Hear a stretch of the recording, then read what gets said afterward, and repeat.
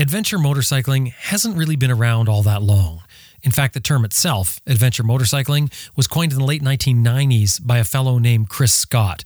He's also the author of the Adventure Motorcycle Handbook. Since then, adventure motorcycling has kind of exploded, and I propose that it probably wouldn't have happened if not for a couple of reasons, of which we're going to talk about today. But one of those is the development of special riding techniques that allows us to maneuver adventure bikes in ways that were kind of unthinkable before. And a lot of times it's those professional riders that you see on videos doing amazing things with large adventure bikes that are beyond most people's ability to do. But those riders are the ones that have come up with the skills that teach the rest of us how to do what we do with our adventure bikes. And today we have one of those riders on, Chris Birch from New Zealand. Chris is well known for his incredible racing wins under the KTM banner. He's won some of the toughest races in the world, from trials to hard enduro. He's an 8 times national enduro champion of New Zealand. Several times he's won the Extreme Enduro Roof of Africa, Red Bull Romaniacs. He's run the Dakar and got second place in his class there. All this over 18 years of racing. Chris now spends his time traveling around the world running coaching clinics for adventure riders. And he's also one of KTM's highest profile ambassadors. All that coming up today. I'm Jim Martin. This is Adventure Rider Radio. Stay with us. We got a good one for you. I'm Sam Manikin. Simon. Austin Vince. Simon Pavey. Brian Field. Helge Pedersen. Jocelyn Snow. Carl Parker. Simon Thomas. Lisa Thomas. Grant Johnson. Jimmy Lewis. Jim Hyde. Liz Jansen, and you're listening to Adventure Rider Radio. Best Rest Products makes the number one tire pump in the business for us motorcyclists. It's called the Cycle Pump Tire Inflator. It runs off your bike's electrical system. It'll inflate your flat tire in less than 3 minutes. It's made in the USA and comes with a lifetime warranty. Now, Best Rest also makes the other motorcycle gear like the Tire Iron Bead Breaker, the Easy Air Tire Gauge, and there's more. They're also the North American distributor for Googletech filters. Their website is cyclepump.com, and of course, mention us when you're talking with them, cyclepump.com. Green Chili Adventure Gear offers American-made, innovative luggage systems for all types of motorcycles. Turn any dry bag into motorcycle luggage with their unique strapping system that's easy to use and switch from one bike to another.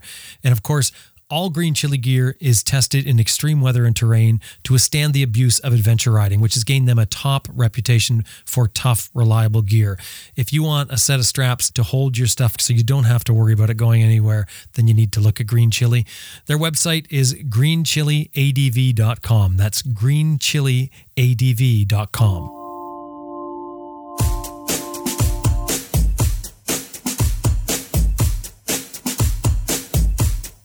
The adventure motorcycle world is a bit of an anomaly.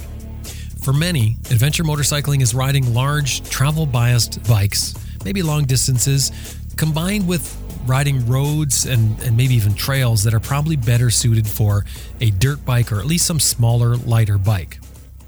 You could kind of compare it to taking a school bus and converting it for travel, maybe throw on some knobby tires and longer suspension, maybe bolt a winch to it, and then take it four-wheeling.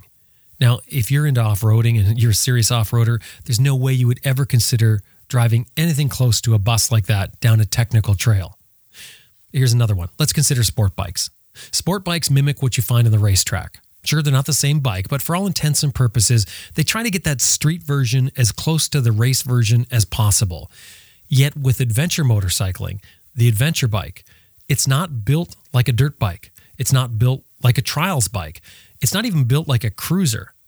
Adventure motorcycles tend to be large, heavy machines that are geared toward the street, yet designed to look like they should be off-road, and they should be ridden hard off-road.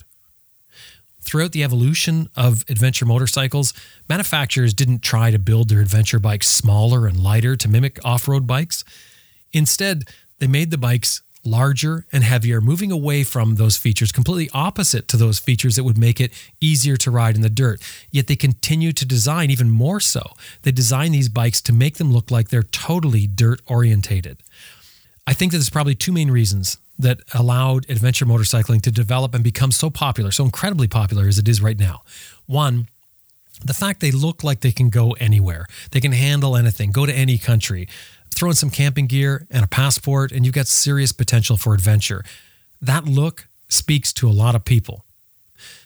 The number 2 reason, which I suggest is even more significant than the first, is that early on in the development of the adventure motorcycling trend, some top off-road riders became interested in riding adventure bikes. But when they got on them and rode them, they felt like heavy, underperforming bikes, to say the least. But they were determined to ride these bikes, ride them in a way that they look like they should be ridden. So with that, these riders worked to invent new skills, to develop new techniques, to find new ways of efficiently riding these oversized bikes slower, more efficiently, so that they actually can be ridden into places that you'd never expect to see one. And for the industry, that's great, because it's those riders that, well, they've almost fulfilled a prophecy. It's like the adventure motorcycle idea arrived, and then those riders went out and said, okay, how can we change the way we ride so that we can make this bike do what it looks like it should do? Well, one of those riders is Chris Birch, or you may know him as the KTM 1190 guy. Yeah, so I've kind of, most people, I guess, listening to this would be more likely to kind of know me as that guy that does the silly videos on the 1190s, on the big adventure bikes. And how I kind of ended up in that role was kind of a strange story. So I was trying to get my riding schools up and going more in Australia, and we decided that we wanted to try and film some, how-to videos to kind of show the guys how I teach, how I break the information down. And so I got in touch with a guy called Dave Darcy, who does, I think his name's Motorcycle Adventure Dirt Bike Television, to come along and film some videos. He's going to put them on his channel for us and help us sort of push the schools up a bit. And we met up at my friend's farm, and it was a really wet, horrible day, not that great for filming. And Dave was fluffing around and taking forever to get his camera gear ready, and I got bored. And I jumped on my friend's 1190 and just started playing around on the 1190, just skidding around the place in the mud and having a good time. And Dave saw what I was doing and said, hey, man, if we do these how-to videos, they're going to get like maybe 50,000 views.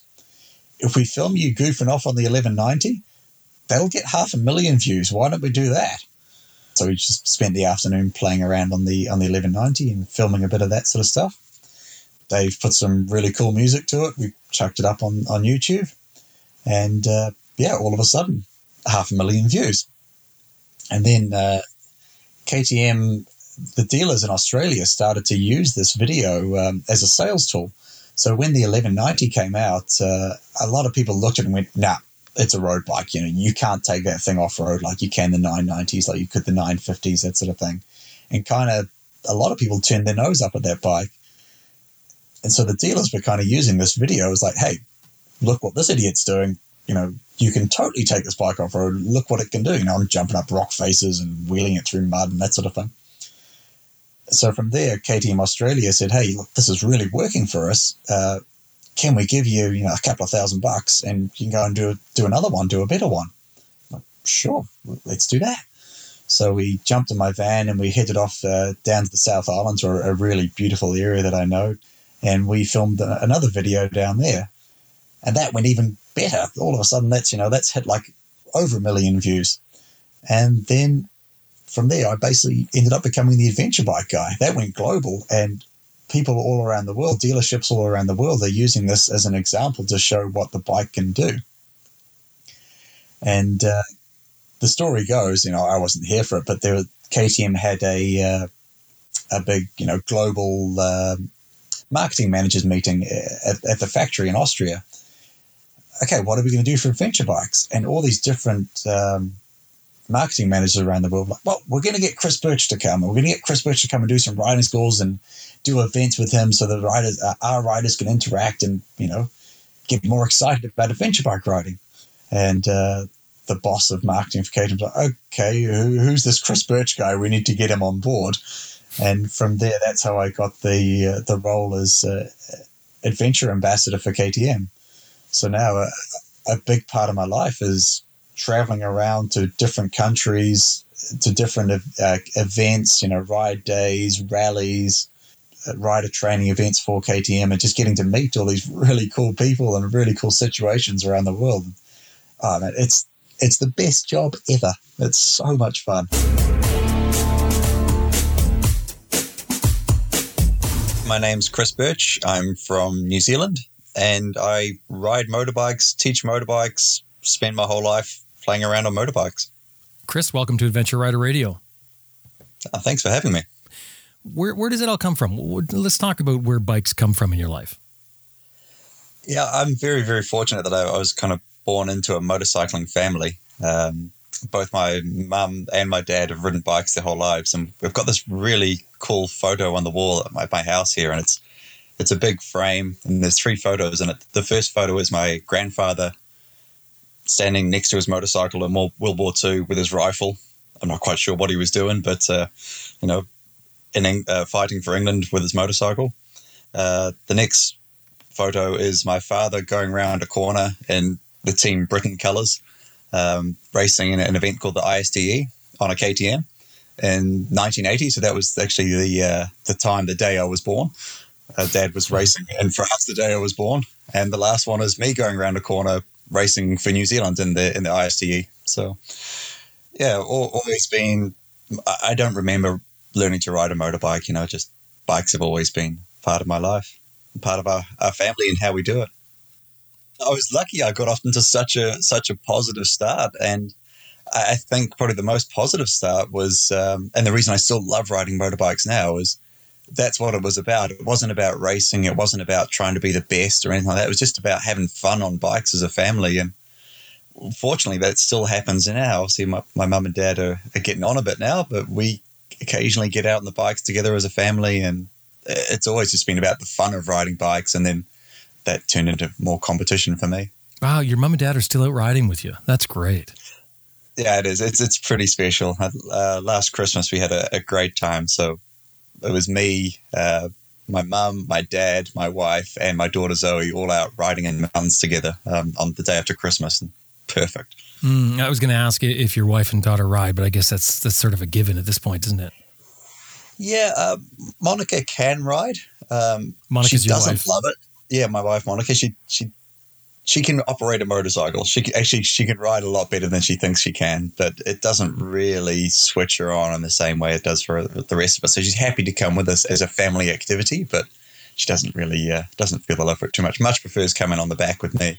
So how does she feel about you when you're racing? And no stress at all. I think she actually it's the one area of our life where she completely trusts me 100%. When I'm going off to do these races on the other side of the planet, I think she's more worried that I'm going to lose my passport or get lost than to do something stupid than she would be injuring myself in the race. You did spend time riding around with you and your wife. I guess this is before your daughter was born. Can you talk about that?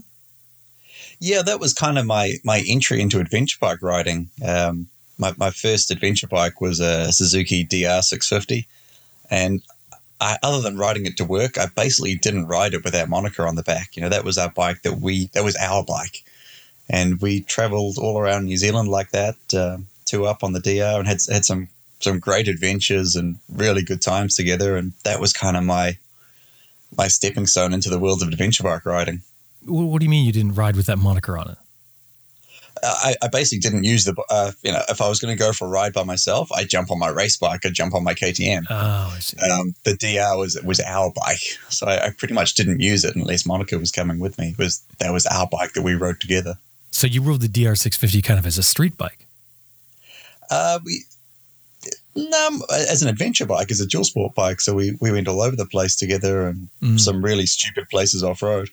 And actually, when I got my first, when we were about to go and do a big trip down the South Island, and a friend of mine was selling his 950 KTM Adventure, and I decided, man, this is the bike. I wanted to buy this specific bike. I knew the guy was really, really good with his maintenance. It was a perfect secondhand buy. And without really talking to Monica too much, I slyly sold the DR and bought the KTM and brought it home. And Monica's first reaction was not good. She actually started crying. She looked at the bike and said, "What have you done? Why have you bought a road bike? How are we supposed to have any fun on one of these?" And, this is the KTM 950 Adventure. Yeah. So from her exposure, all she'd ever seen me riding was full on enduro bikes and motocross bikes and our DR. And then I came home with this giant KTM, and she thought I'd condemned us to a life of road riding. And literally she was in tears. And look, just give us an hour. I'll change the tires. I'll do a couple little things. I'll take you out for a ride, and then you'll see. And I think her first reaction was, oh, my bottom doesn't hurt on this one. I quite like it. So that transition from dirt riding to adventure bike through the DR650, I guess, was there something else in there, some other motivation to get into adventure riding? Definitely. For me, motorbike riding has always been a way of getting out and finding adventures. So even with the racing, the smaller races, where you're doing like multiple laps around a closed course, that was good fun. It was good riding, but it didn't really fire me up. It didn't really excite me as much as like the big races where we went places, we had an adventure. So you mentioned the Roof of Africa before. I mean, that race is one of the most incredible adventures every time. Like you're sitting on the start line, you're going into the super remote mountains in Lesotho, riding for 10 hours at a time, no idea where you're going, just you and your bike. So that adventure style of racing and traveling and going places on my motorbike, even in a race scenario, that's what really, really excited me. So then it kind of, the non-competitive exploring side of that on the adventure bike was kind of a natural progression. You went from being into dirt riding and obviously doing very, very well at this into adventure riding. You're now teaching people how to ride adventure motorcycles. And I guess you're still teaching dirt as well. Yeah. So my take on it, my way to describe it is I teach riding motorcycles off-road.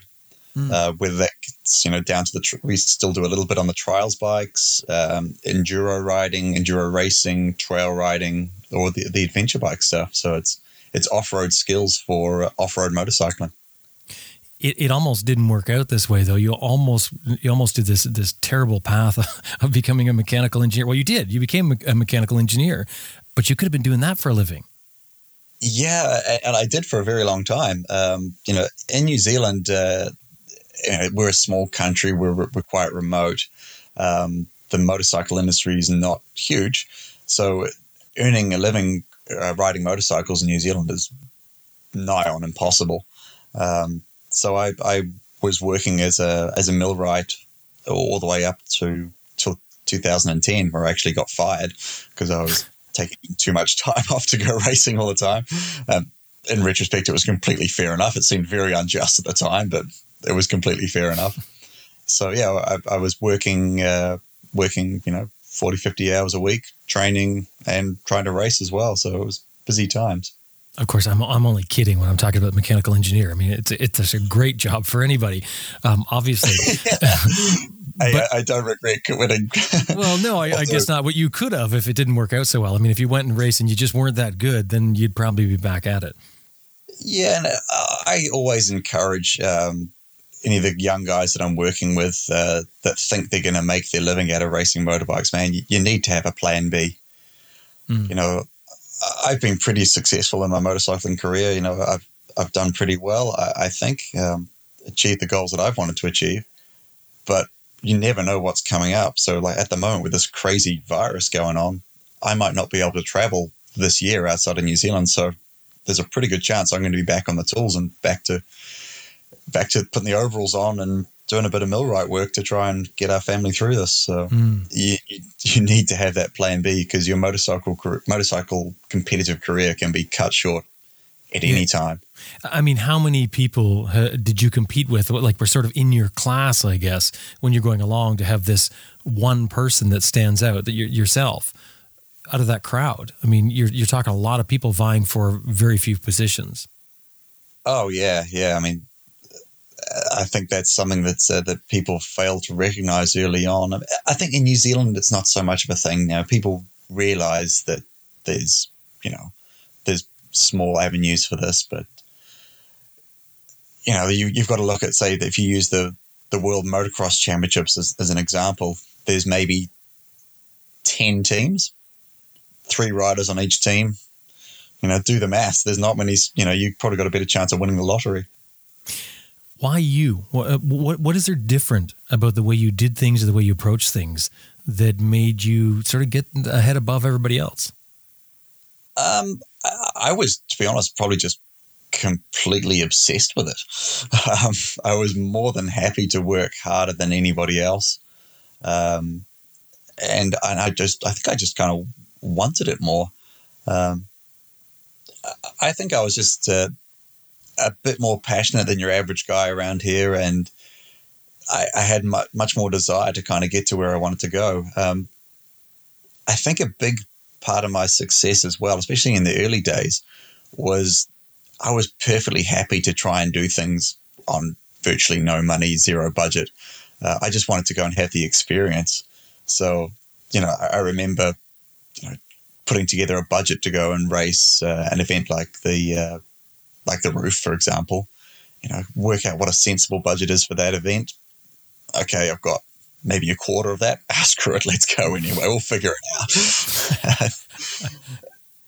And happy to sort of sleep on people's floors, and happy to be my own mechanic and change my own tires and that sort of thing. But just wanted to chase the experiences, and from there, that kind of got things going better from there. I think sometimes, especially in the racing world, people think they need this perfect scenario to perform at their best. And, it obviously does make it easier. But I was happy just to kind of bluff it through and, just try and get there. And I think that really paid off. I think for me, a big part of it was just literally had nothing to lose. If it doesn't work out, well, who cares? I'll just go back home and keep going back to engineering. And for a long time, I kind of lived this almost like double life, where back home in New Zealand, I would be overalls on, work boots on, working as a millwright, doing all sorts of horrible jobs. And then I'd get an opportunity to go and do a race. I'd, get all my sponsor's gear on, my flash hats, and, go and pretend to be this international motorbike racer, go to some country, be on the national news, signing autographs, all that sort of stuff. And then they would finish, come back home, overalls back on again, and start trying to save up enough money to do it again. But it was so much fun. Well, I know you have lots of experience teaching all different people how to ride motorcycles. You've also taught narcos, drug lords, to ride motorcycles. How do you find yourself doing that? Yeah, I'm just trying to get my head around it a little bit. So in the early days, basically, no money whatsoever. And it was a downside at times. It made racing harder, but it also made me way more open to different opportunities and different things that come about. So it also put me into some interesting situations as well. So one time I was in Mexico doing riding schools and doing a race in Mexico, and then we decided to head down to Guatemala because the Latin American Enduro Championships were in Guatemala, so we went down for that. And the first weekend in Guatemala, we did a riding school, enduro school, taught a whole bunch of guys, and then the plan was just to basically explore around Guatemala for the week on the dirt bikes before the race at the weekend. And we got this phone call out of the blue from a guy who's like, "Hey, I hear you do dirt bike training. Me and my two friends, we really need to learn how to ride our bikes better. Would you come and teach us? We'll pay you whatever you want." And man, that's music to your ears. That's stage of life, right? Tell me more. So, possibly a little bit naive, coming from a small sheltered country like New Zealand. And we headed off to this guy's place, and big gated community. Drove to the back of the gated community, and there's this big 10-foot high wall with a big steel door. Not that with a number on the door. Like, no, this is the place. Knock on the door, and it was very obvious, very straight away that how this guy earned his living. He was definitely involved in the drug trade. What do you mean it was obvious? Oh, like just as soon as the door opened, like, yeah, this is a narco territory. There's the two friends that the guy wanted to coach were actually his bodyguards. And he said, yeah, the problem is I can ride really well, but these two guys, they can't keep up, and they need to be able to keep up. And the whole time they were riding, they had these massive big chrome pistols attached to their belts with two big clips of ammo on the other side. And we basically it was the first time in my life I'd ever seen a pistol. I don't think I've ever seen a pistol in New Zealand. So, oh God, here we go. So at this point, when you realize this, do you want to bolt? No. No, you still want the money. You still need the money, but it's a tricky thing, I guess. When you're in that circle, inside the circle, they're nice people. They're friendly, they're welcoming, they're generous. It kind of seemed kind of cool. What did freak me out though is we ended up staying there the night, and we were staying like in the guest accommodation, and the food they served us was just amazing. And if there's one talent I have is that I can eat. I can put away food. So we had the meal, and there was a whole bunch of leftovers left afterwards. And I thought, okay, I'm gonna give it an hour, then I'm going to attack the leftovers. And I was going around in the kitchen of this guest accommodation trying to find some cutlery. And when you're looking for the cutlery drawer, you kind of half open each one, and you're looking for the heavy one because that's the cutlery drawer. It's generally the heaviest one.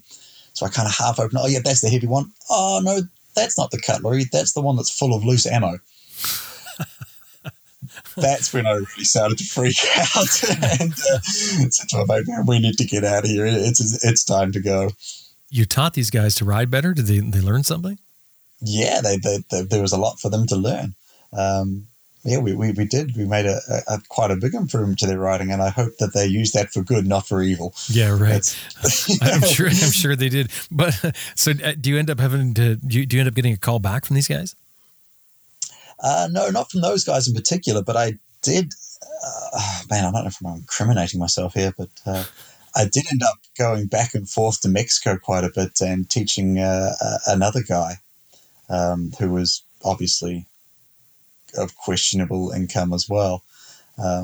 So I was back in New Zealand, in my overalls working away. And I get a phone call from a friend. Hey, remember that guy that came to the riding school a month ago? Yeah, Juan. Yep, I remember him. He wants to go riding with you this weekend. What?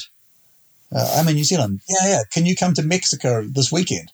Like, okay. Jump on the plane, fly to Mexico. They're going to pay for it. Yeah, it's all paid, Fly out there business class. Happy times. Taught the guy, had a great time. Again, when you're in that circle, nice, friendly, respectable, very, very nice guy. Obviously, you have to keep the blinkers on and don't think about it too much. And then we were sitting around afterwards, on the Sunday, sitting around eating some tacos in this amazing Mexican restaurant across the road from the bike shop we were working out of. No break in the conversation, no eye contact, but a quick tap on the leg under the table. Big roll of $100 notes. Little wink, back on the plane, back to New Zealand. Wow. That ended up happening 2 or 3 times, and then the guy just disappeared. No one ever heard from him again. Left all his motorbikes in the workshop. And that's one of the hazards of the business, I think. Yeah, it doesn't seem to be too long a term a solution. Boy, you could have ended up doing a completely different video series then. You could have ended up having things in there like how to corner with your assault rifle, how to ride with one hand. Yeah, well, you laugh, but we actually, I can't talk about it too much, but I do a fair bit of training with the New Zealand military on riding motorcycles. They have a fleet of KTMs, and we are actually teaching that sort of stuff. Well, that's not so bad. I mean, that's at least above board, right? Yeah, we're teaching the other side now as well, right? They can meet in the middle, see who listened to best. What was the turning point? Where do you go from, aside from being fired, maybe that was a turning point. Where is that turning point from you knowing that you have to get on those coveralls to, all right, now this is what I'm doing? It sounds cliche, but the turning point was actually winning something. You can come second and third all your life in the racing world, and you'll get some help, you'll get some support. When you actually start to get those wins, that's when life started to change. And for me, that was winning the Roof of Africa. From there, the support started to come in. People started to take me more seriously, and the big emphasis as well was my wife just kicked me up the butt and said, "Hey, you're miserable in your job. Just get, you've been sacked from this one. Don't go hunt out another one. Just throw yourself into what you love, and we'll sort the money out later. We'll figure that out. Well, what I was asking you, I mean, what's sort of your secret? And you're saying, or the reason you made it and others didn't to your position, and you're saying that you wanted it more, but going to one race like the Roof of Africa and winning the one, and then trying to win another one afterwards, it's kind of like I'm sure musicians run into this all the time. They get their first, hit that plays on the radio. To get that second hit, I mean, there's not only tremendous pressure in there, but now it comes down to, do I have a formula, or is it luck and hard work? For me, to be honest, it was almost the other side. It was the other way around. To try and get that first, a perfect way to describe it, the first time I got to go and do the race, the first time I won it, my team was put together by a guy I met in the reception area of KTM in Austria. And he put together a team of his friends. I had sponsors that were the local pet store, the local bottle shop, a bearings wholesaler down the road. We got a little camper. A friend of a friend sort of thing bought a new motorbike and allowed me to use it in the race. And we went along and, on the bones of our ass, kind of won the race. The next year, the follow-up's supposed to be harder, but I had full factory support. I had the best bike I'd ever ridden in my life. I had more tires than I could possibly use in the event. So it's almost in the motorcycle industry, I find, especially in enduros, once you get that first result, then people start to back you and the ball starts to get rolling. So, yeah, and everyone always says that, the follow-up album for a musician is the hardest, but I actually found it the other way. The hardest slog for me was getting that first hit. Yeah, but once they come on board with you and you're sent out again to race now all of a sudden with factory support, there's a lot riding on that.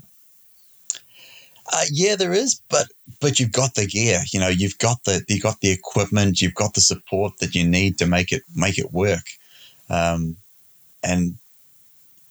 before getting that, the perfect example would be suspension. In the years before, I would either run completely stock suspension, or I'd pull it apart and try and fiddle around with it and try and improve it to the best of my ability. You get that win. The next year, you're on the factory suspension, which turns your bike into a complete hover bike. It just rocks and bumps cease to exist. And you're still racing against the same guys. The level hasn't gone up that much, but all of a sudden, you're on the same level playing field. You're on the hover bike. You've got the best gear. When you come into the pits, then you've got the best mechanic there. The deck gets stacked more in your favor once you get that initial foot in the door. And, for racing, winning is what puts your foot in the door. Do you think that is the same for maybe the average rider, with a stock bike as opposed to a bike that's nicely dialed? You think that sort of they'll get that advantage from it? Oh, yeah. I think a big thing we come across is, the best is the best you've ridden. So someone might be riding along on, stock, riding their stock DR 650 suspension. Like, man, this thing's great. It just eats everything. But yeah, try this one. Oh my gosh, I've never experienced anything like that. And generally, you don't know what you're missing until you take a taste. And it's, a well set up bike. Just, oh my gosh, you burn so much less energy. You're so much more efficient. You're so much safer. And in the racing world, you can just turn the handle farther and hold the gas on, where otherwise you're bouncing off everything. That's always good, because I can always tell people I'm actually a lot better rider on a better bike. Oh, yeah. You've got to work together, obviously, but yeah. No, I know. Having your bike set up for you and properly is, obviously this is not, enduro racing radio, it's adventure radio, but even on the adventure bikes, it makes a heck of a lot of difference, just in comfort and safety, if nothing else. You mentioned about getting this KTM 950 Adventure. When you got that bike, was it a no-brainer for you just get on and ride it, or did you get on it and do some things that made you sort of rethink how you had to handle a big adventure bike compared to a dirt bike? To be honest, I kind of just jumped on it, and I remember there's that initial sort of, oh my gosh, this thing is huge. But then one thing I really remember is having it on the center stand in my garage and standing up on it and closing my eyes and going, no, everything's exactly in the same place as my dirt bike. The foot pegs are in the same place. The handlebars are in the same place. The controls are in the same place. I can ride this thing. It still speaks dirt bike. It's just big.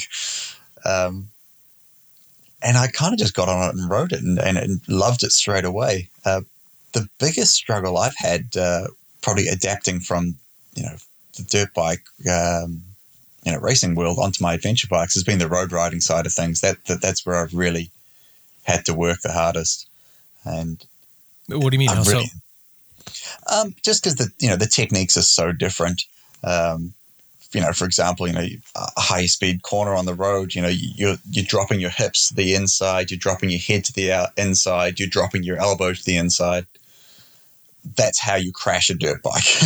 So, yeah, so to kind of get to the inside like that, every alarm bell on my head was just going, nah, man, what are you doing? Don't do it. But because you're coming from off-road racing only and then going to street riding kind of. Yeah, I see. Yeah, and growing up, the number one rule in our house was no road bikes. Do whatever you want on your dirt bike, but no one's getting on a road bike. Why?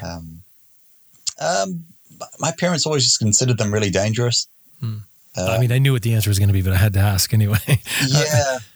And people think, surely, racing motorcycles is off-road in these remote places is dangerous. And I think, it sounds dramatic, but in the enduro and the racing, you're much more likely to break your arm, get bruised, get scratched, concussion, that sort of thing. On the road, you're way more likely to die, which is, it's not the nicest thing to say, but kind of, unfortunately, it's true. Well, a lot of what you're racing, or you used to race, and I'm not sure if you're still racing it, but was hard enduro. Can you talk about that? Yeah, so hard enduro kind of exploded in about sort of 2005, 2006. It didn't really exist before then. So your normal sort of enduro event years ago was really difficult. You're on the bike for a long time, difficult terrain, real slog to get to the finish sort of thing. And then as it kind of progressed, it went away from that and became more about sort of sprint speed, easier terrain that everybody can get around, almost more sort of motocross technique based. And that worked really well for a lot of people. But then for a lot of people, there was, this is not really what I got into the sport for. And I was definitely one of those. And so from there, the sport of hard enduro or extreme enduro kind of segmented off from normal conventional enduro. And all these crazy events started to crop up around the world, which were very, very difficult terrain, very extreme. And it was all just focused about, whether you can actually get through this horrible terrain. So the best way to describe it would be talking about an event called the Erzberg. So it's the Red Bull Hare Scramble Erzberg event. It's one of the most famous hard enduro races in the world. The last time I did that event, there was 1,700 entries, 500 people qualified, and 9 people finished it. Wow. So that's because it's too rough for most people. Basically you just cannot get your motorbike through it. It's just impossible.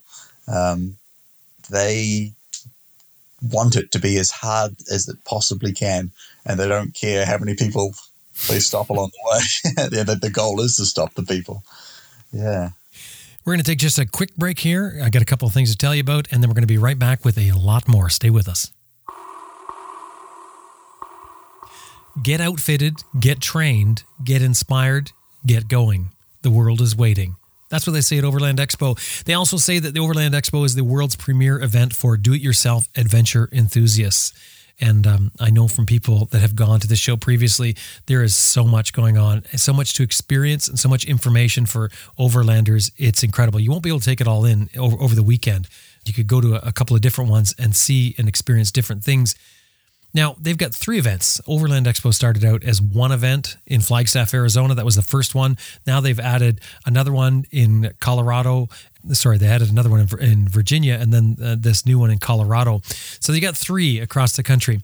You have no excuse to miss it, really. You can plan your dates around. Now, Overland Expo West in Arizona, they had the date change on that because of this COVID-19 situation that we're in. So Overland Expo West in Flagstaff, Arizona is July 24 to 26, 2020. Overland Expo Mountain West in Loveland, Colorado is August 28 to 30, 2020. And then Overland Expo East in Arrington, Virginia is October 9 to 11, 2020. These are huge shows. It's a must-see event. Go to their website, overlandexpo.com, to book your tickets. Now, here's the thing. You need to get your tickets in advance. You cannot get them at the gate. They're not available there. Get them in advance. And when you go to their website and you're booking your tickets, make sure you tell them that you heard them here on Adventure Rider Radio. That's overlandexpo.com. You've probably heard the term Farkle. Farkle means to add accessories to your bike or to change things, usually in a big way. You know, someone who likes to Farkle will have a whole bunch of things bolted onto their handlebars, etc. Sometimes I think people say it in a derogatory way, but some people like those extra things. But the point is, no matter whether you like Farkles or you're running a bike that's basically stock, if you want the most from your ride, and you do, even if you're running a bike that's completely unmodified, then you need to get rid of those factory pegs and get a set of IMS Products foot pegs. IMS has a full line of adventure motorcycle foot pegs that they've designed from the ground up for adventure riders. No matter what your style of ride, no matter what bike you're riding, this will improve your connection between you and your bike at a point that is the most important point, your feet. IMS products are made with cast-certified 17.4 stainless steel. They use a certified heat treating process. They're made in the USA. And on top of all of that, they warranty their pegs for life. Have a look at their foot pegs at imsproducts.com. And anytime you're dealing with them, even if you're just inquiring, let them know you heard them here on Adventure Rider Radio. imsproducts.com. I want to talk about skills here and sort of the crossover, and that's where I was going with that a few minutes ago. It's sort of that crossover from dirt to adventure bike and those things. Now, have you ever ridden trials? Yeah, I actually started off riding trials. My dad's a big trials rider, or has been his whole life. He was actually the clerk of the course for the Scottish 6-day trial back in the days. Wow. Yeah, so my early days of riding motorbikes was all trials based, just going along to the events with mum and dad and following them around as they went through the sections. And yeah, I really enjoyed trials, but you know, New Zealand's a small country. We only have 5 million people. So once I sort of became a late teenager, it all got a bit too familiar. You know, you're going to the same competitions, riding the same courses against the same people, getting the same results. And I got a little tired of trials and then decided to move into enduros. But man, that grounding in trials, that starting in trials, that's been so beneficial. And it's such a big thing for your safety too. Like in trials, you learn so many, base fundamental skills, but at a low speed. You're figuring out your balance, you're figuring out your control at 10 kilometers an hour rather than say going into motocross and figuring it out at 30, 40 kilometers an hour over a jump. Right. So from trials to dirt racing to adventure bike, do you see these all as the same? Because you're saying you're standing on your adventure bike and you're sort of thinking that it's the same sort of thing. Do you see it all the same, or do you see taking certain aspects of those disciplines and bringing it into adventure riding? For me, I think I would say 75% all the same. And the thing I always come back to, and we talk about it in the schools a lot as well, is it's riding a motorcycle off-road. So a lot of the time, enduro guys will say to me during class, "Oh, yeah, that's a trials thing, right?" I'm like, nah, not really. It's a riding a motorbike off-road thing. And then same thing with the adventure schools. Guys will go, "Oh, yeah, that's an enduro bike thing. That's a dirt bike thing." I'm like, no, not really. It's a riding a motorcycle off-road thing. And yes, obviously there are subtle differences. There's techniques that don't cross over at all. But the base of it, the real sort of, balance, traction control, how you move on the bike, your foot peg inputs, your handlebar inputs, how you balance yourself on the bike, it's riding motorbikes off-road. And I think we pick the best from adventure, we pick the best from trials, we pick the best bits from enduros, mix them all up, and that becomes a rounded off-road rider. Well, I see some things that are quite different from, you see somebody riding a dirt bike compared to an adventure bike. For instance, turning. With a dirt bike, people will slide up really far. They'll be sticking a foot out on a corner. When it comes to adventure bike, you're often standing on your peg and digging your knee into the tank, much slower and sort of a different, I don't know, to me it looks like a totally different balance. I mean, I don't know. I just said that. I realized you can't have a different balance, can you? No, you can't. So you're completely right. Like, it looks physically different. Like, the picture looks different, but you're achieving the same thing. You're focusing your weight over the tires. You're grounding your tires. You're pushing your weight to the outside to drive that bike into the tire, and you're trying to center over your tire to move as one, to keep the balance, to keep the traction, to keep the control. On a trials bike, you're doing it, feet up, hips out on your pegs, on maybe say like a 690 or an enduro bike sort of thing. You're sitting down, you're right up the front of the seat, but you're focusing your weight down over those tires.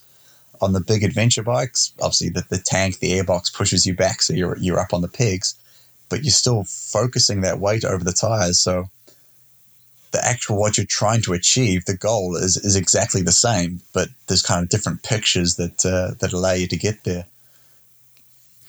Does it come down to one thing? I mean, if somebody asks you, hey, Chris, what's the secret? Is there some sort of secret sauce? Is there some sort of secret concept that you have in your mind that allows you to become a better rider? Is there one? Or if there is, I haven't figured it out yet. I'm still trying. So I'll get back to you on that one. Okay, we'll have to do that another time. But okay, so in the meanwhile then, so let's take a little bit broader look at it then. Are there basic skills then? And I know there are, but I mean, what do you consider the basic skills that if someone was to practice, it would make them a better rider on an adventure bike? So one of the things we talk about a lot in the school, is balance, traction, and control. And my theory is, if you're on balance, if you have traction, and if you have control, you can do anything. You can take your bike anywhere you want to go, do whatever it is you want it to do. As soon as one of those leaves, the whole thing comes crashing down. As soon as you run out of balance, as soon as you run out of traction, as soon as you run out of control, any manner of bad things can start to happen. So every skill we do, every technique we develop is always trying to increase your ability in one of those areas: balance, traction, or control. The body position could be that we're working on could be based around trying to find more traction. It could be based around trying to find more control. It could be balanced around trying to find more balance. So if the practice drill that you're doing is not working on one of those three things, then you're wasting your time, in my mind. So that's what we're always trying to focus on. Well, the balance one is obvious. I think for most of us. Traction, I mean, that's also obvious. We only have a certain amount of traction with that tire. What do you mean by control? Control is, I guess that's the blurry part of it, right? And that's where your brake control, your throttle inputs, your clutch control, that sort of thing. That absolute, ninja level mastering of the control. So it's the power's coming in at exactly the right time in the right way. The clutch is getting delivered in exactly the right time in the right way.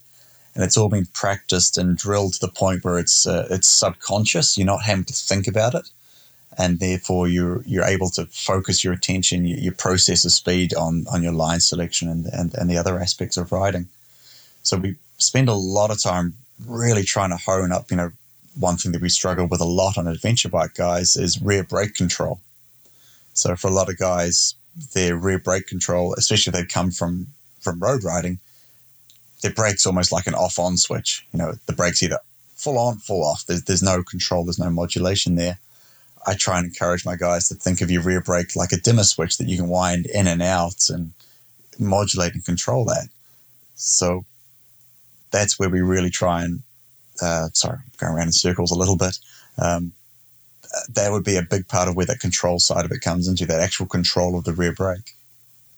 So finesse is a lot to do with this. I mean, I always think of, with riding adventure bikes, in particular slow speed, And that's actually something in itself, because often people get on a bike and they think if they can ride it down the highway, you see this sometimes with street riders, they think that they're doing fine, that they can ride the bike. But it comes down to that slow speed control and finesse. I see in all three of these things you're talking about: balance, traction, and control. Does that make sense? It does. The problem I have with that, though, is finesse seems to be an almost exclusively North American expression. Most of the countries I go to, if I talk about finesse, I barely understand it. No one knows what I'm talking about. But no, you are right. Especially with these big bikes, we need to be gentle, we need to be subtle, we need to work our way, be accurate. We're not trying to smash and bash through like a bulldozer. I correct me if I'm wrong. I think that's where finesse comes into it. Mm-hmm. Yeah, and the thing is, with a big bike, you see the dirt bikes go around, and they're fast and they're hard, they're aggressive, and you just can't seem to get away with that with a big bike. You've got the weight, which I guess is the biggest thing with it to deal with. One thing that often it makes me giggle. Guys will see some of these videos that we make, and it's incredible how you muscle that big 1190 around. Like, dude, I don't muscle it. What are you kidding? It's 200 kilograms. It's 150 horsepower. Look at me. I'm not muscling it. I'm not fighting the bike. How on earth could I ever win that fight? I'm very nicely and gently and accurately and subtly asking it to do what I want it to do. There's no fighting. There's no muscling. Often when we think of riding adventure bikes, we think of slow speed maneuvers, and this is what you see everywhere, and this is the skills that we often learn regardless of who's teaching the school. But your slogan is "Say no to slow." You're going to have to explain that. Yeah, I was waiting for this one.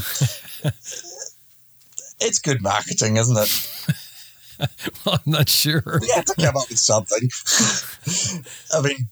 The slogan of being happy, poodling along nice and quietly didn't really have the same ring to it.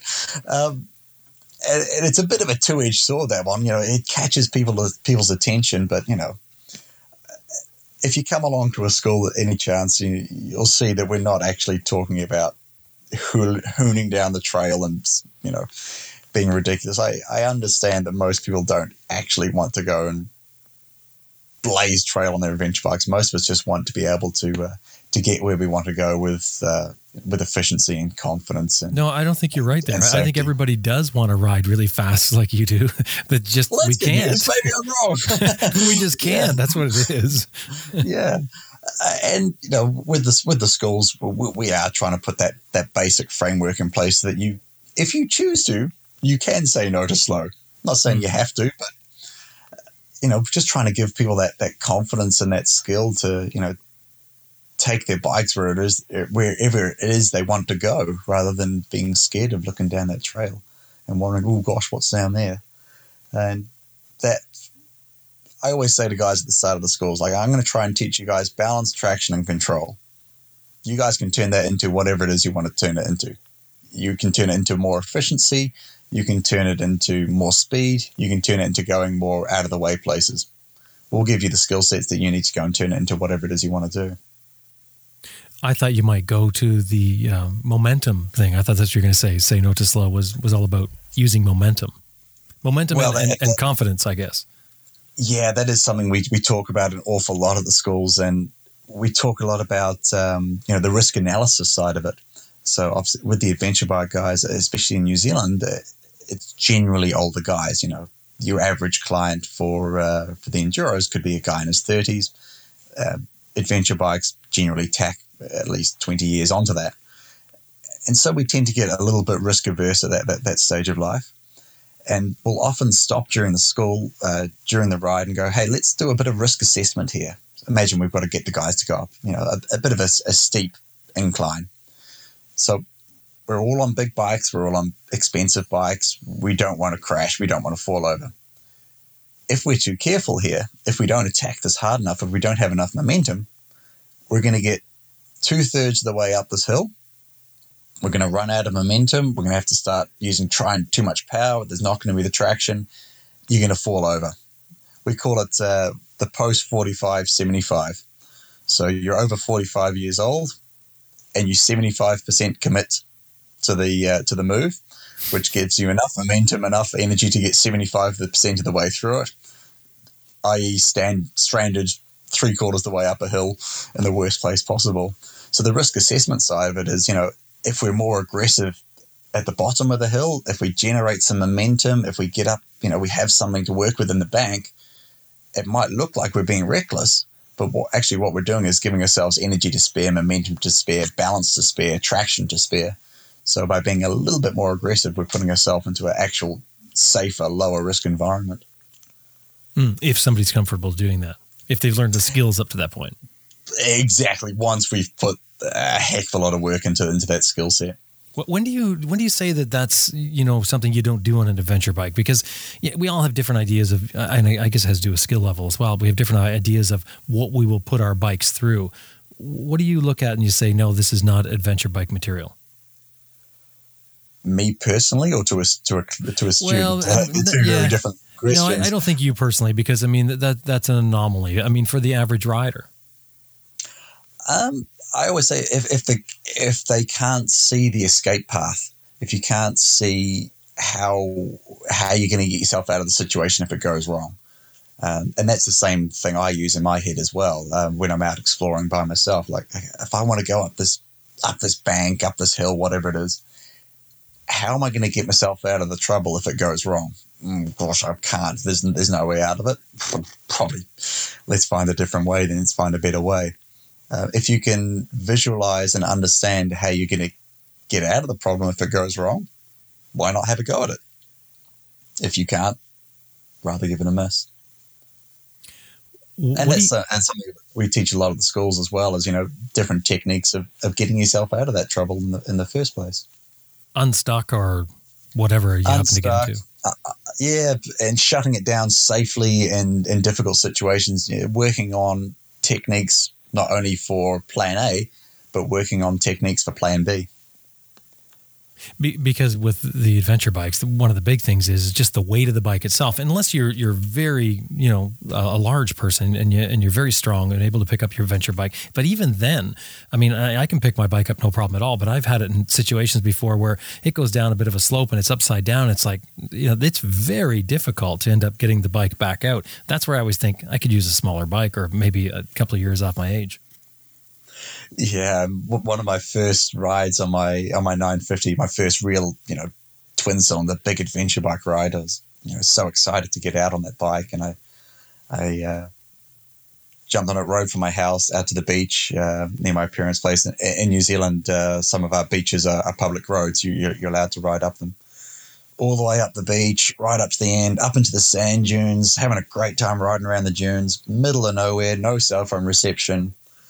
High-sided down a dune, slid down to the base of the dune, in a V between two dunes, handlebars down. Haven't told anyone where I'm going. No sat phone, no inReach, no nothing. Instantly in that moment, learned to have some more respect for the adventure bikes. That's for sure. It took me a long time to get out of that situation. It was good learning experience. That's what I was asking you about earlier when I was saying about the difference or things that you might have learned with the adventure bike. Are there any other things that you found with it where you sort of screwed up at one point and realized, okay, that doesn't work for adventure bikes? The one that stands out in my mind straight away is sand whoops. Does that word cross over to you guys? Sand whoops? Yeah, that's the sort of the waves in the sand that are often made by dirt bikes. Yeah. Yep, you got it. I remember riding my 950. This thing's incredible. I can ride it exactly like a dirt bike. I can go wherever I want on this thing. Having the time of life down the first set of sand whips. Oh my God, it can't do that. Yeah, that was quite an exciting experience. Well, because that's what I'm thinking. Because when you add that mass, when you add all that mass to it, that has to change things incredibly. It does, yeah. Especially, man, I've spending a lot more time on adventure bikes. I think I've kind of figured out my way to do just about whatever it is I want to do on them now. But I haven't figured out a way to get down sand whoops properly. I just slow right down now. Very, very strong respect for that. You ride only KTMs? Yeah. I've been riding for KTM since 2004. So, Like a factory sponsor, do you mean? in New Zealand to start off with, up until sort of about 2008, 2009, where I started getting support from the factory for extreme enduros, for hard enduros. And then once the adventure bike stuff sort of came around as a KTM factory adventure ambassador. So you're still racing. You still, that is your life still. No, I would say life at the moment is the adventure bikes, it's rider training schools, it's events for KTM, and when the weekends free up, I go and do a race, just I see. mainly for fun. And a big part of that, to be honest, is just catching up with that community of friends and just enjoying riding my bike. So you do training in New Zealand. I know you've come to Canada to do it. You've actually come right here to British Columbia to do it. And now you've just launched an online video series. Can you talk about that? Yeah, so that's it's something I've kind of wanted to do for a while, and it's something that's been requested a lot from our students. You know, I get asked to go to countries all around the world, and you know, we probably average about 15 different countries a year sometimes, but there's a lot of countries that we just can't get to, and I'm getting requests coming through like, oh, will you come to do a school in Nicaragua? No, I won't. But I wanted to try and find a way to kind of reach these people and to help them with their riding. You know, as adventure riding seems to be sort of, blooming and booming.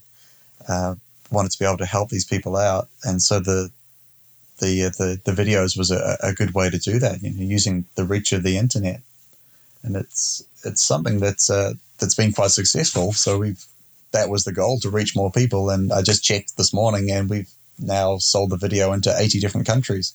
Wow! So nice. Yeah, it's been good. Yeah, it's only been out for how long? Just over a week.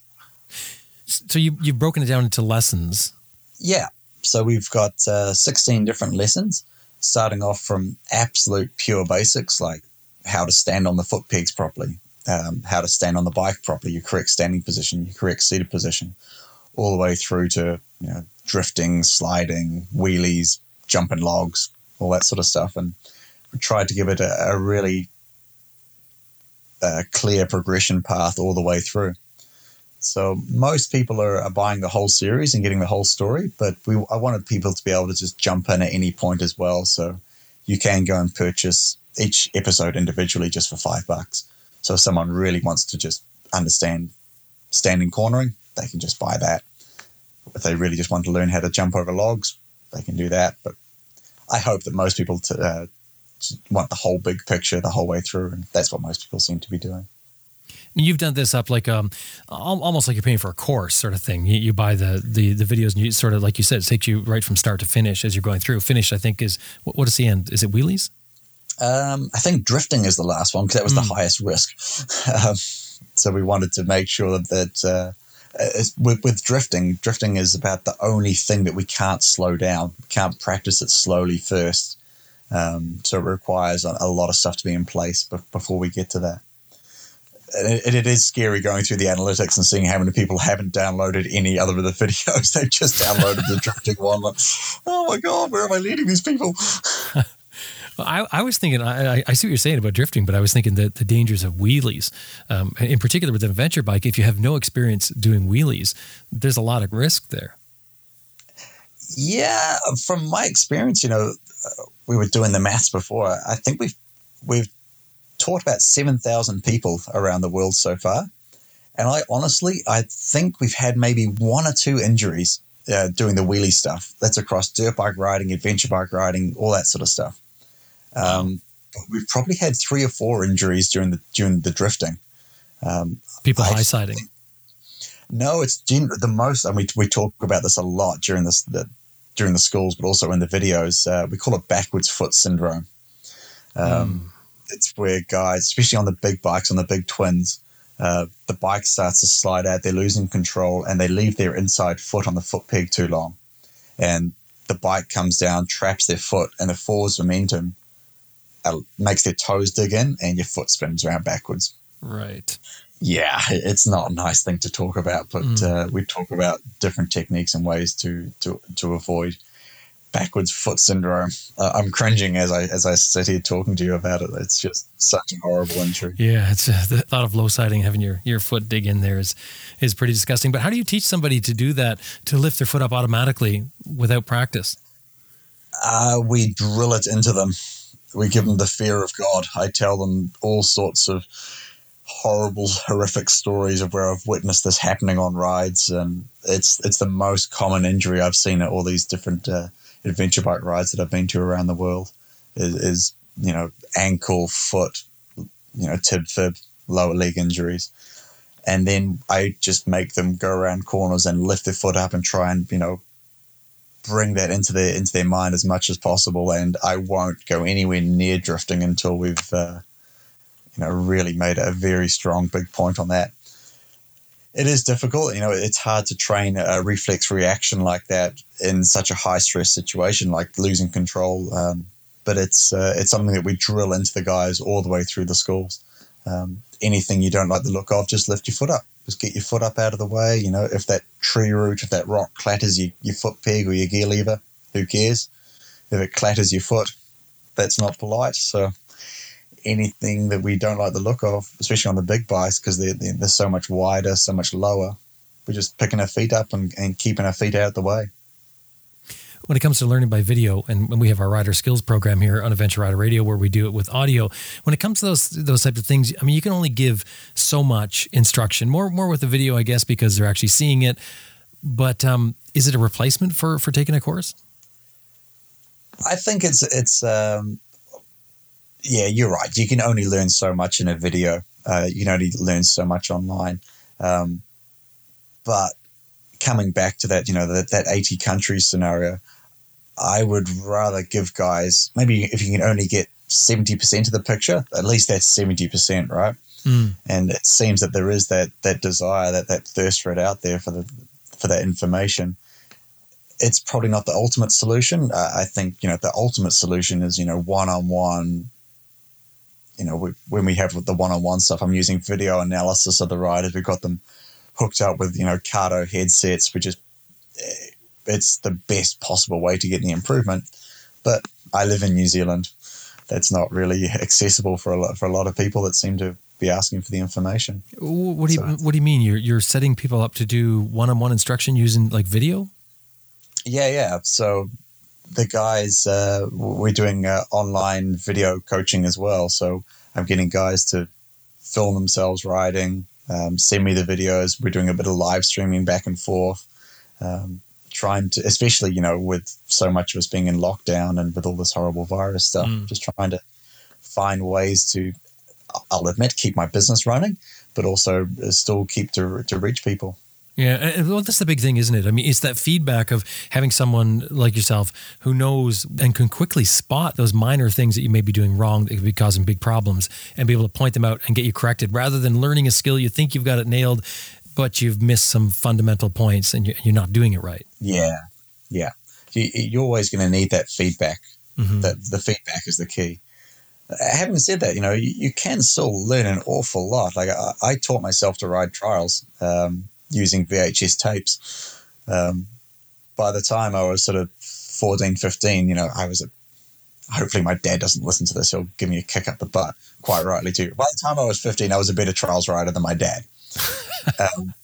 So I was so thirsty for this information that my uncle very kindly used to send me VHS tapes from England of the World Trials Championships and big trials events in the UK. And I'd sit there and watch these videos over and over and over again, just completely analyze them, and then go and jump on my bike and try and emulate it. So I did most of my trials learning once, Dad had tapped out from VHS tapes. Oh, so you weren't learning from instruction. You're learning from just watching the pros and mimicking sort of what they're doing or understanding what they're doing. Yeah. Oh, remember you used to be able to press like frame advance on the VHS? Yeah. And just sit there like donk, donk, donk. Oh, that's what he's doing. Okay, gear on the bike. Let's go.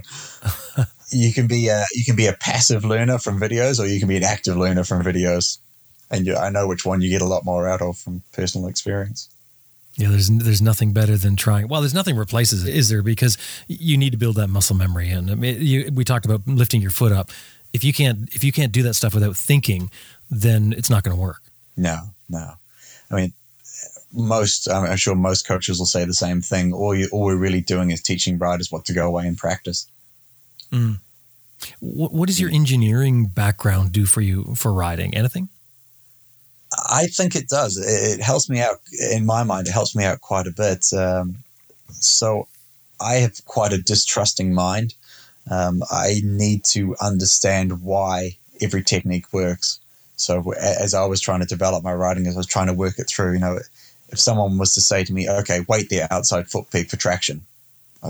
Why? Because it gives it more traction. Yeah, but why? So the engineering side of things and the physics understanding behind that as well, I needed to know the real nuts and bolts, the why of how every technique works to kind of get myself to buy into it. And that's the process I try and give my students. I don't want to tell them, do this because I say so. I want to tell them, do this because it's going to make your tire do this, it's going to make your bike do this, and this is the beneficial reaction to that. I always really want to give people the why, and I think the engineering side of thing really helps with that, as well as the ability to fix your bike when things go wrong. Yeah, that's true too. No, I was going to say that's always been my belief as well. Is that, and that goes for anything in life. Is if you understand the concepts of what you're working on and how it works, then you can sort of figure out where you go wrong. You're doing something and something goes wrong. You can sort of analyze it yourself and go, okay, I get it. But yeah, if you're just following instructions, you'll have no idea. No, and a lot of it just comes back to, basic physics, right? Every action is an equal and opposite reaction. Okay, what's the reaction that I'm trying to create? Understanding your momentum, understanding the forces involved and what's going on. And I love that side of it. I geek out on it completely. Well, I watched your video series and I really enjoyed it, and I thank you very much for that. That was great. And what we'll have to do is we'll have to get you back on the show one time to do maybe a couple of things. But one thing I'd like to talk about is your handlebar setup, because I just love the way you did that. Oh, that's great. I'm glad you enjoyed it. And to be honest, that's all just come from trial and error. Spending a lot of time figuring out what works, what doesn't, looking at what other people do around the world. And I've been very, very fortunate. I've ridden motorbikes in 50 different countries now through racing and through doing schools and events, and it's always good to be able to step back and look to see what good riders are doing. And the handlebar setup it's just come from me researching it for myself and understanding what's going on with the bike and asking people and trying to get that information for myself. And then once I understand it on that sort of physics level, I'm more than happy to pass it on. Before I let you go here, I'm going to try and get some tips from you. So one thing I ask is there a mod that you think that anybody could do to their bike to help improve the riding? I generally steer away from mods too much. I think I've got to be gentle here and polite. People do love to farkle, there's no doubt. They do. Oh, and adventure riders more than anybody else. Yeah. I find everyone is much more keen to invest in gadgets and gizmos than they are in time on their bike. I would think that the best thing you can buy for your bike is tires.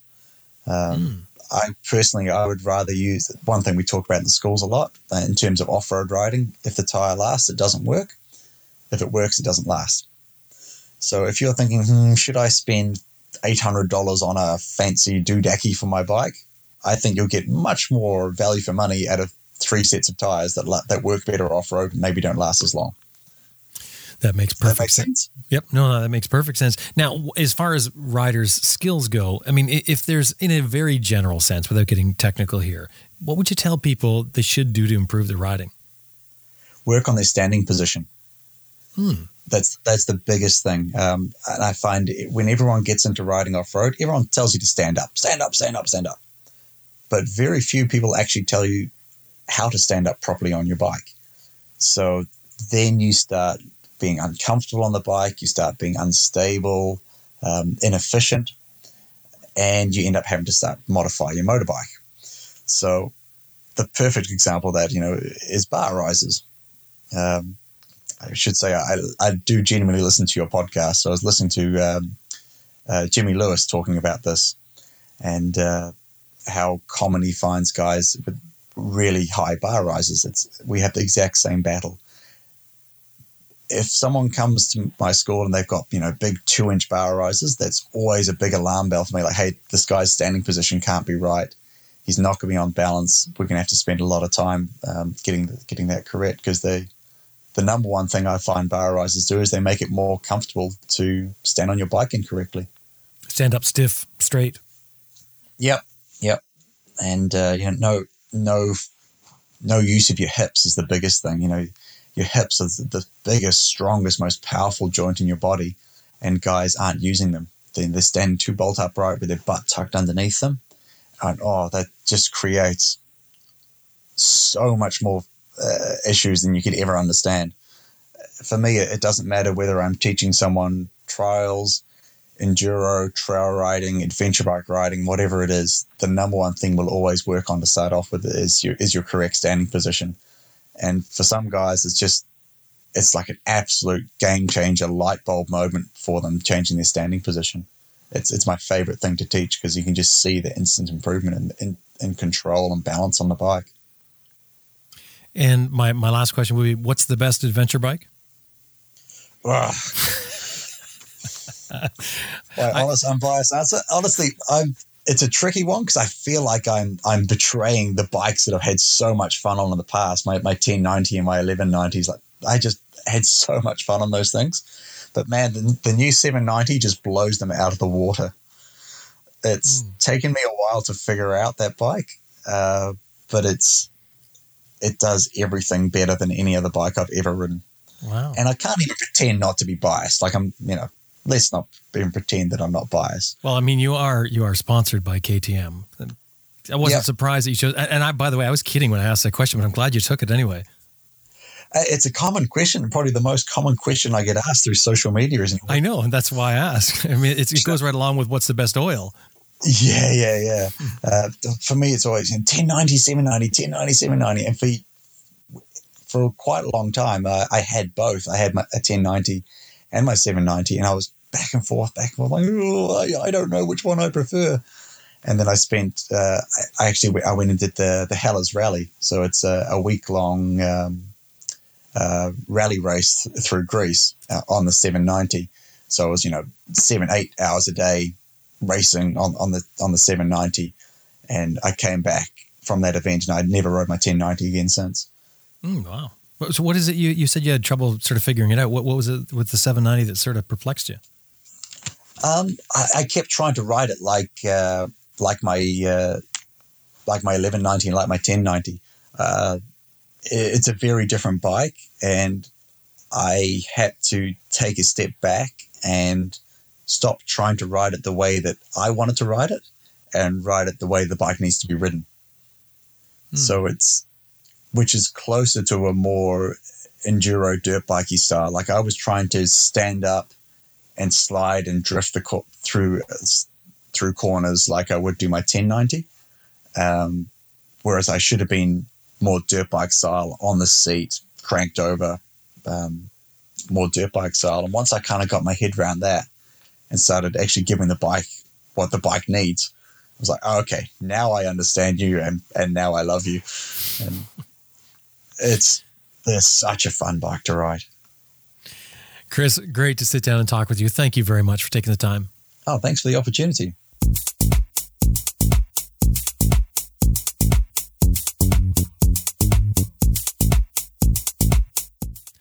I was speaking with Chris Birch from his home in New Zealand. His website is chrisbirch.co.nz. The link, of course, will be in the show notes, as we always do. Now, we mentioned briefly Chris's video series that he has out, brand new video series, Say No to Slow Adventure Bike How-To Series. It's on Vimeo. It's also on his website there on the main page. I've seen the whole thing. It's quite a good series that he's put together there. Really good instruction.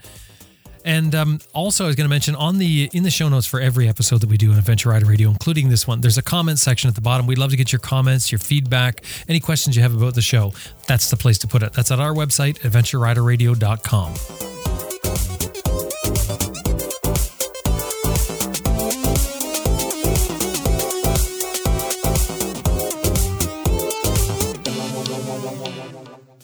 Hey, I just want to remind you that this episode has been brought to you by Green Chili Adventure Gear, greenchiliadv.com, and Best Rest Products at cyclepump.com. And we'd really appreciate it if anytime you're dealing with these companies, anytime email or otherwise, let them know you heard them here on Adventure Rider Radio.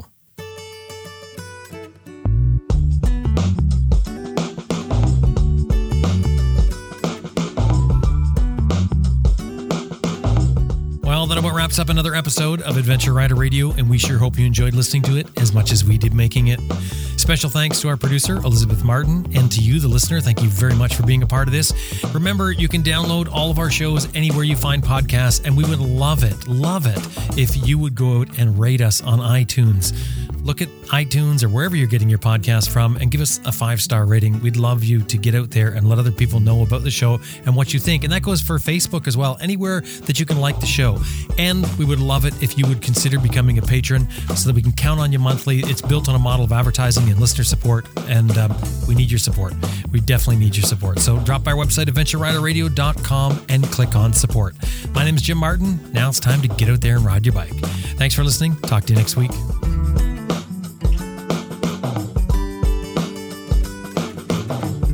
I'm Ted Simon, and here I am on Adventure Rider Radio again, and extremely happy to be here with Jim Martin.